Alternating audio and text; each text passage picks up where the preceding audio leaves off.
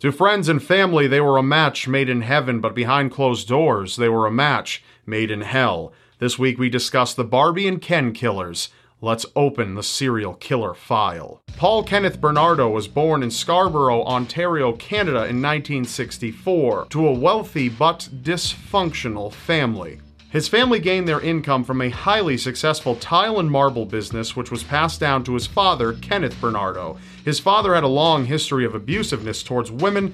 This was especially true for Paul's mother, Marilyn. After the birth of their first daughter, his mother began having an affair with a former boyfriend. This eventually led to the birth of Paul.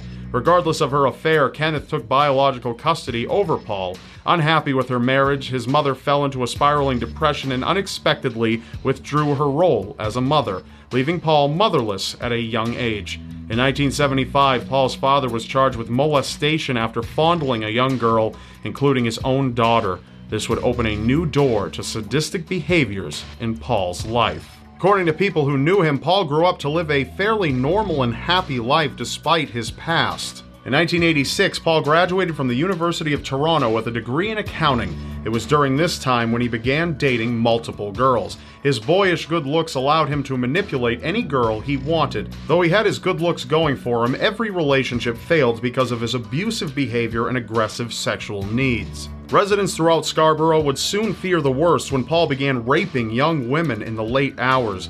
In March of 1987, multiple women came forward with assault charges targeted towards a tall adult male with blonde hair. DNA samples taken from each victim led to his title as the Scarborough Rapist throughout southern Ontario. Paul's life would change forever when he eventually met a girl attending a high school in St. Catharines, Ontario. Her name was Karla Homolka. It was love at first sight when the two laid eyes on each other at a restaurant in Toronto. Within a matter of hours, they began engaging in sexual acts at Karla's hotel room. This would be the start to a life of sexual crimes together. To Paul, Karla was a gorgeous but naive 17-year-old girl who would do just about anything for him. In December 1987, Paul proposed to Karla 2 months into their relationship. It was shortly after their proposal when Karla began encouraging in his sexual assaults towards other females. Their dark secrets were well hidden from anyone who knew them. Karla's family approved of her fiancé and believed he would be a great husband and son-in-law. In 1990, he began experiencing a sick obsession with Karla's youngest sister, Tammy. Paul would frequently masturbate to Tammy undressing with the help of Karla, who would open her sister's blinds. She looked up to him like an older brother, while his intentions were anything but sincere towards her. She became the target of his deviant urges. He only wanted one thing that Karla could not give him, her virginity, making Tammy the perfect gift to Paul. Over the Christmas holidays, the Homolkas threw a Christmas party on Christmas Eve in 1990. Once every member in the house was fast asleep, the couple launched their attack on Tammy by inviting her to share a couple of drinks with them. Karla slipped sleeping pills and animal tranquilizer into her sister's drink. Once she fell unconscious, Karla placed a soaking rag of halothane to Tammy's face as Paul proceeded to rape her sister. Karla was then instructed to join and rape her sister with him while videotaping the act in the family living room. It was only a matter of moments before Karla's sister began to wake up and things took an unexpected turn. Tammy began choking on her vomit while lying on the carpet. Due to asphyxiation caused by her vomit, she was declared dead at the hospital. When questioned by police, the couple stated that Tammy was a foolish teenager who drank too much, resulting in her accidental death. When asked about the trauma burns on her face, both explained the marks were simply a result of carpet burn after they attempted to revive Karla's younger sister. The cause of death was filed under natural causes. Without a trace, Karla and Paul escaped without any consequences. It was a month after Tammy's funeral in 1991 when the couple moved into a house together in St. Catharines. Police in southern Ontario would no longer receive reports of sexual assaults around Scarborough, but eventually reports of sexual assaults began making its way around St. Catharines. The death of Tammy didn't stop the two from engaging in sadistic acts. In fact, it only encouraged them to move to new targets, specifically targeting younger girls for their virginity.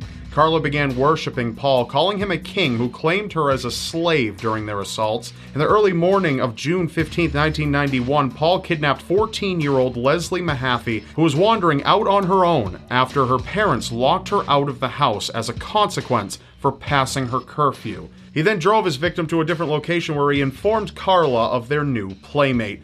The couple began videotaping themselves brutally torturing and sexually abusing the teen. Leslie begged and pleaded for them to stop, promising to never go to police. The couple eventually strangled Leslie and hid her body in their basement before cutting her up into pieces and placing each dismembered limb into 200-pound concrete blocks, where they would be placed in Lake Gibson. Police would eventually receive a call from a concerned father and son when Leslie's scattered body parts were found on June 29th, the same day as Paul and Carla's wedding. Dental records were able to identify the remains belonging to Leslie. The thirst for more victims was never quenched for Paul and Carla. It would be their third victim that would cause major headlines in the media. On the afternoon of April 16, 1992, the couple drove nearby Holy Cross Secondary School, scavenging to find their next victim. Carla eventually got out of the vehicle with a map in her hand before luring in Kristen French, a 15-year-old student who lived very close to where she was pulled over. In her vulnerable state, Paul was able to force her into the car with a knife. Within a 24-hour period, Niagara Regional Police sent out an abduction team after the discovery of Kristen's shoe in a parking lot. Over the 3 days of Easter weekend, the couple videotaped themselves as they tortured and sodomized their victim, forcing her to drink copious amounts of alcohol. Hours before attending an Easter celebration at the Homolkas, Paul strangled Kristen as Carla watched without a care. The gruesome discovery of Kristen's naked body was discovered in a ditch on April 30th, 1992 in Burlington, Ontario, not far away from the burial site of Leslie. Police noted that the body had been cleaned up and the hair on the victim was cut away to intervene with identifying the remains. The composite sketch of Paul was released to the public. Many of his friends were in shock to discover that the sketch looked eerily similar to their very good friend.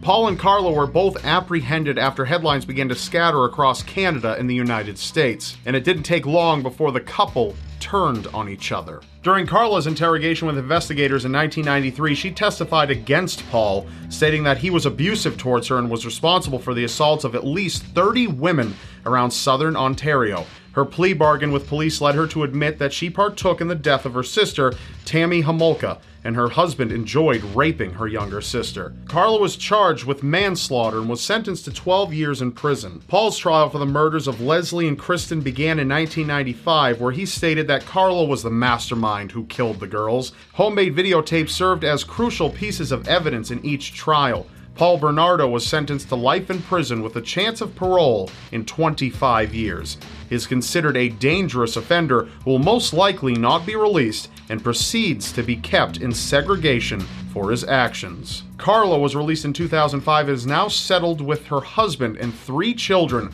under a new identity. Paul is still incarcerated, but has recently applied for day parole in Toronto, Canada. Love and passion for similar things can be the ties that bind. But what happens when that similar thing is killing? Today we discuss the serial killing husband and wife, Fred and Rose West. Let's open the serial killer file. Frederick Walter West was born in England on September 29, 1941. His parents were 2 farmers who may have worked hard to provide for their family, but weren't without their vices. Growing up, Fred was exposed to many sexual acts at a young age. Fred's father, Walter, was known to engage in incestuous relationships with Fred's sisters while teaching the children that it was acceptable to commit bestiality in the household. It was speculated that his own mother began sexually abusing Fred at the age of 12. As a child, Fred lacked interest in school and eventually at the age of 15 dropped out to become a farm laborer. It was not long after when Fred turned 17 that he was involved in a motorcycle accident that caused Fred to sustain a severe head injury which resulted in a coma. The amount of trauma left him with metal plates in his head. This was the beginning to his temperamental attitude. 2 years after his first accident, Fred was purposely pushed down a fire escape after attempting to sexually molest a 13-year-old. These instances of head trauma eventually resulted in Fred falling victim to epileptic seizures. With the worsening of his conditions, Fred's family allowed him to stay back in his hometown. It was here that he reunited with an ex-girlfriend named Catherine Rena Costello. Once reuniting with Catherine, Fred found out that Catherine was a prostitute who had become pregnant from one of her customers. Accepting Catherine's career and her pregnancy, Fred married Catherine just after 2 months and moved into Coatbridge, Scotland. During this time, Fred took up work as an ice cream truck driver. Catherine gave birth to her first daughter, Charmaine, shortly after their move to Scotland on February 22, 1963. It didn't take long before the marriage went sour, however. Fred would constantly demand sex from Catherine, resulting in the birth of their first child together, Anne Marie. In 1964, Fred's life in Scotland came to an official end when he ran over and killed a 4-year-old boy with his ice cream truck. Fearing for his safety, Fred moved his family and their nanny, Isa McNeil, to Bishop's Cleeve, Gloucestershire. After moving in 1965, his marriage began to deplete. Catherine was in desperate need to escape Fred's sadistic sexual demands and fled to Scotland in 1966 without the children. She would occasionally return to visit the children every few months, but seemed to stop showing up after a few years. Despite the separation, Fred and Catherine's friend Anne McFall soon became infatuated with Fred and became pregnant with his child in 1967. Anne eventually went missing when she was 8 months pregnant. Fred never filed a missing persons report and continued on with his life. On November 28, 1968, Fred's life would change forever when he met a woman by the name of Rosemary Letts at her job in Gloucester. She was only 15 years old at the time, but that didn't stop Fred. The two eventually moved in together and in 1970 had their first child together, Heather. That same year, Fred was in prison for theft. It was at this time that there were many accusations of Rose murdering Fred's stepdaughter, Charmaine, after she too went missing. According to Anne Marie, each of the siblings were subject to frequent beatings at the hands of Rose while Fred was serving his time. On January 29, 1972, Fred and Rose married in Gloucester and had their second child named May. Rose was naive when it came to pleasing Fred and eventually turned to prostitution after Fred proposed her to make some extra cash. Fred and Rose eventually had 7 additional children together. The family moved to 25 Cromwell Street, a place that would eventually become known as the House of Horrors. Rose continued prostituting herself and with Fred's approval would engage in having sex with her own father. During Rose's prostitution sessions, Fred would often hide in the adjoining room and watch through a hole in the wall. In October 1972, the Wests hired 17-year-old Catherine Roberts as the children's nanny. She rejected Fred and Rose's engagement into their sex circle and in turn was raped by both husband and wife. Not satisfied, Fred and Rose's sexual abuse escalated to their children. In 1973, the Wests trapped Fred's first daughter, Anne Marie, in a cellar where he bound and raped her as Rose watched. In 1979, Anne Marie became pregnant by her father, but terminated the pregnancy. Not being able to cope with the extensive abuse, Anne eventually left. Things didn't change though. The Wests took it up a notch and eventually began to sexually abuse their daughter Heather, who eventually disappeared. On August of 1992, police decided to investigate the Wests, leading to Fred being charged and Rose being an accomplice to the rapes. Rose was later charged with child cruelty, resulting in their final 2 children being sent to foster care for further evaluation by social workers. It was common to hear the Wests joke about keeping Heather buried under their patio. This eventually led to police filing a warrant on the property in 1994.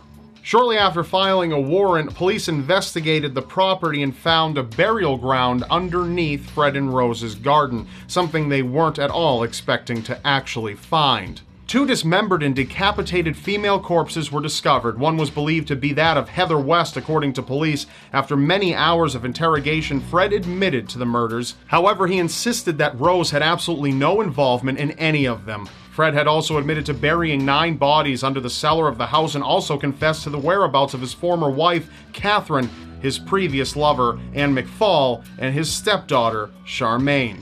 This resulted in Fred West being charged with 12 counts of murder. Fred was taken into custody in Winson Green Prison on December 13, 1994. While awaiting his trial on January 1, 1995, Fred hanged himself by knotting his bedsheets together in his cell. Rose West later admitted to her participation in the sexual assaults. With her violent and dishonest behavior, the jury found Rose West guilty on 10 counts of murder. Rose's sentence was extended to a life sentence without any possibility of parole after the speculation of there being far more than just 12 killings.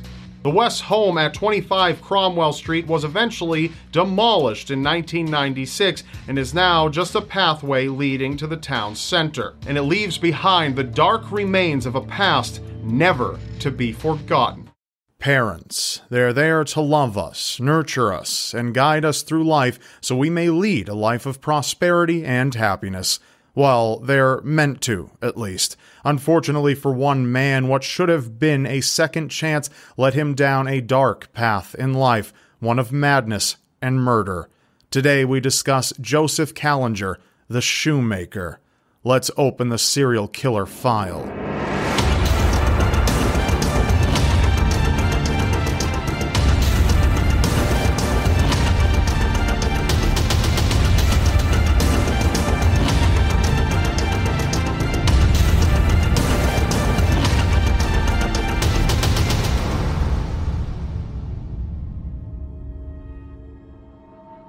Joseph Callinger was born Joseph Lee Brenner III on December 11, 1935 in Philadelphia, Pennsylvania, to Judith and Joseph Brenner Jr. His early life was tumultuous to say the least. At only a year old, he was placed up for adoption after his father abandoned the family and his mother could no longer care for him. He was adopted by Austrian immigrants Stephen and Anna Callinger on October 15, 1939. However, his new family would not bring him the stability and comfort he required. His adoptive parents were extremely abusive, both physically and verbally, beating him for even minor indiscretions.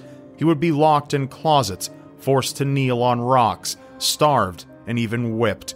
At the age of 6, he developed a hernia which required surgery. After returning home, his parents taunted him, telling him the doctor had fixed his little bird while he was in the hospital, implying he would be rendered impotent.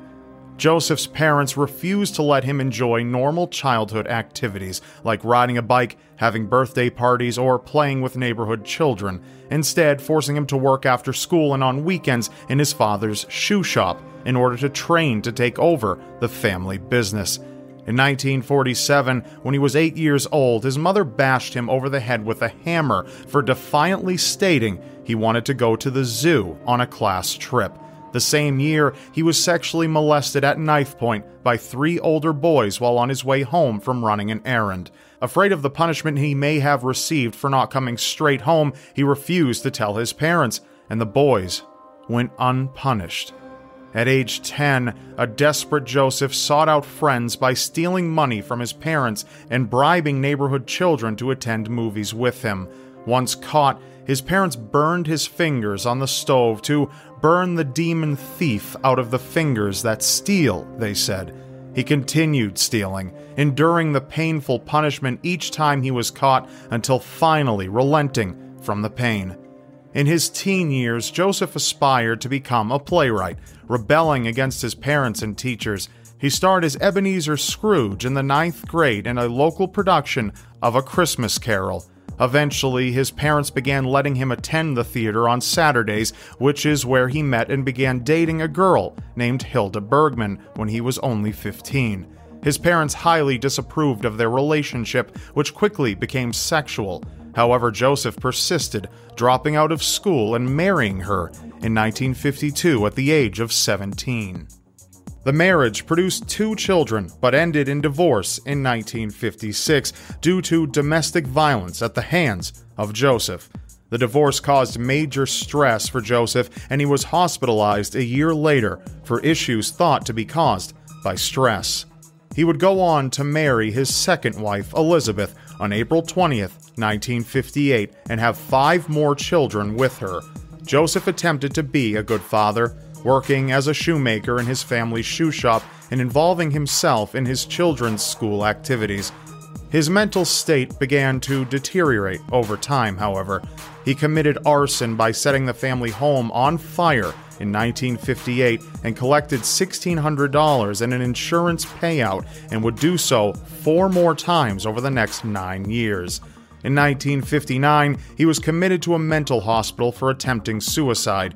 In 1972, he was arrested on child abuse charges after branding his oldest daughter with a hot utensil as punishment for running away, in addition to 2 of his older children also claiming abuse. He was found incompetent to stand trial after testing found him to have an IQ of 82, as well as being a paranoid schizophrenic. His children later recanted their initial allegations, and Joseph was released. By 1974, Joseph began hearing the voice of God, emanating from the disembodied head he referred to as Charlie. The voice ordered Joseph to begin killing young boys and to sever their genitals.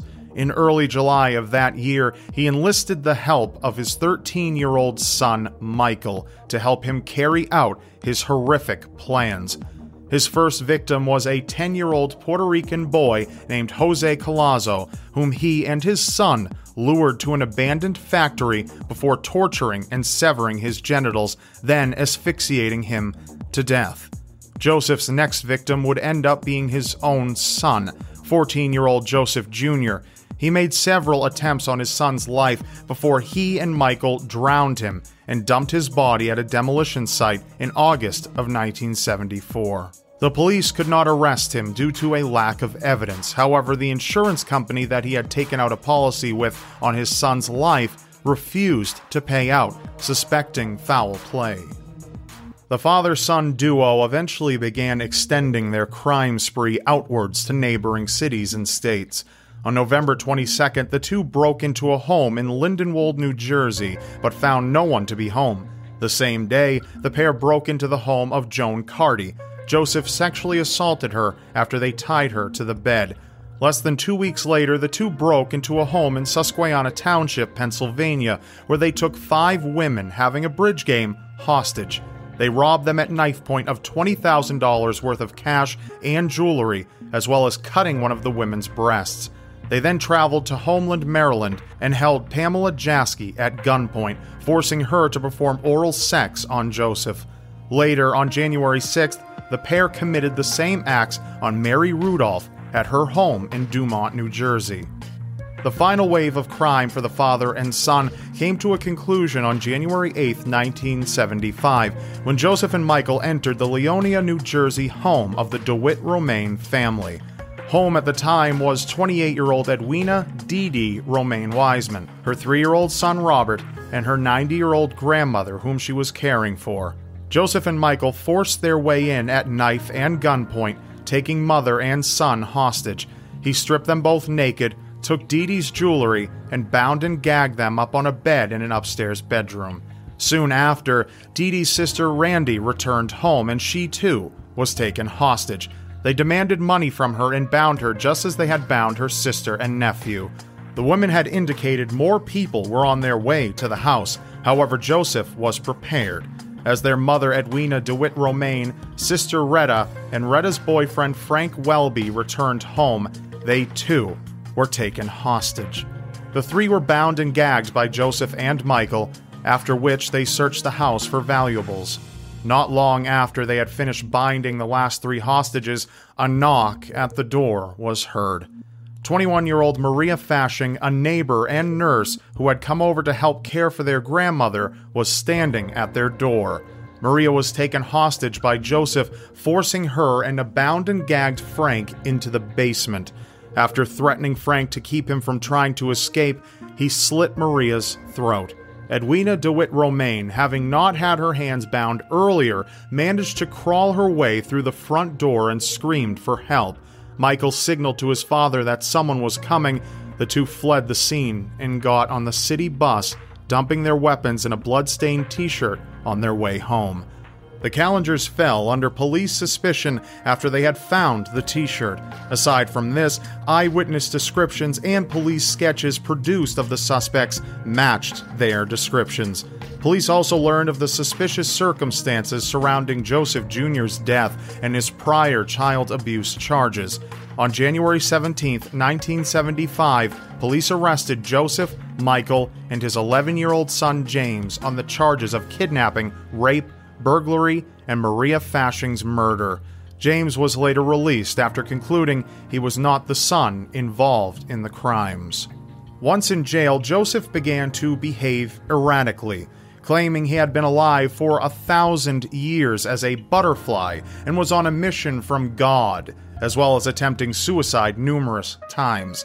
During his first trial, he was declared schizophrenic by psychologists but found fit to stand trial, but he could not convince the jury he was insane. The case against him was too strong, and he was found guilty on September 18, 1975, on the charges of burglary, robbery, and kidnapping, and sentenced to 30 to 80 years in prison.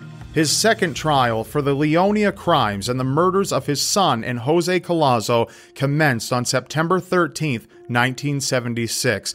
His erratic behavior had not ceased, but worsened. During the trial, he had to be removed due to his disruptive conduct. Despite pleading guilty, his behavior did little to sway the opinions of those in the court, who all believed he was only acting. He was later found guilty on all charges and was sentenced to life in prison on October 14, 1976. He was eventually committed to a mental hospital in 1979 after numerous violent incidents and suicide attempts, including attempting to set himself on fire. Joseph Callenger died of heart failure and a seizure on March 26, 1996, at the State Correctional Institution in Crescent Township, Pennsylvania, at the age of 60. As for Michael Callenger, he was found to have been under the control of his father and was given a very much reduced sentence. He changed his name upon finishing his sentence at age 21 and moved out of the state, and to this day has not been heard from since, and his whereabouts are unknown. Thank you for listening. Be sure to follow the Seriously Strange podcast so you don't miss what we've got in store for you. Watch the shadows and stay alive out there. Thanks to all of you for your support. The Seriously Strange podcast is made possible due in part to contributions made by our listeners like you. So if you would like to keep the Seriously Strange podcast online and accessible, please consider pressing the link that says Support the Show in the description of any podcast episode. You can then choose your preferred way to donate and send a contribution our way, because we can't do this without our listeners' support. If you decide to contribute, it's tremendously appreciated, and we thank you so much. We read every single message included with each contribution, so feel free to include your comments or even make a request for a future topic. Thanks for listening. We've got a lot more in store for you. Take care and enjoy your next episode.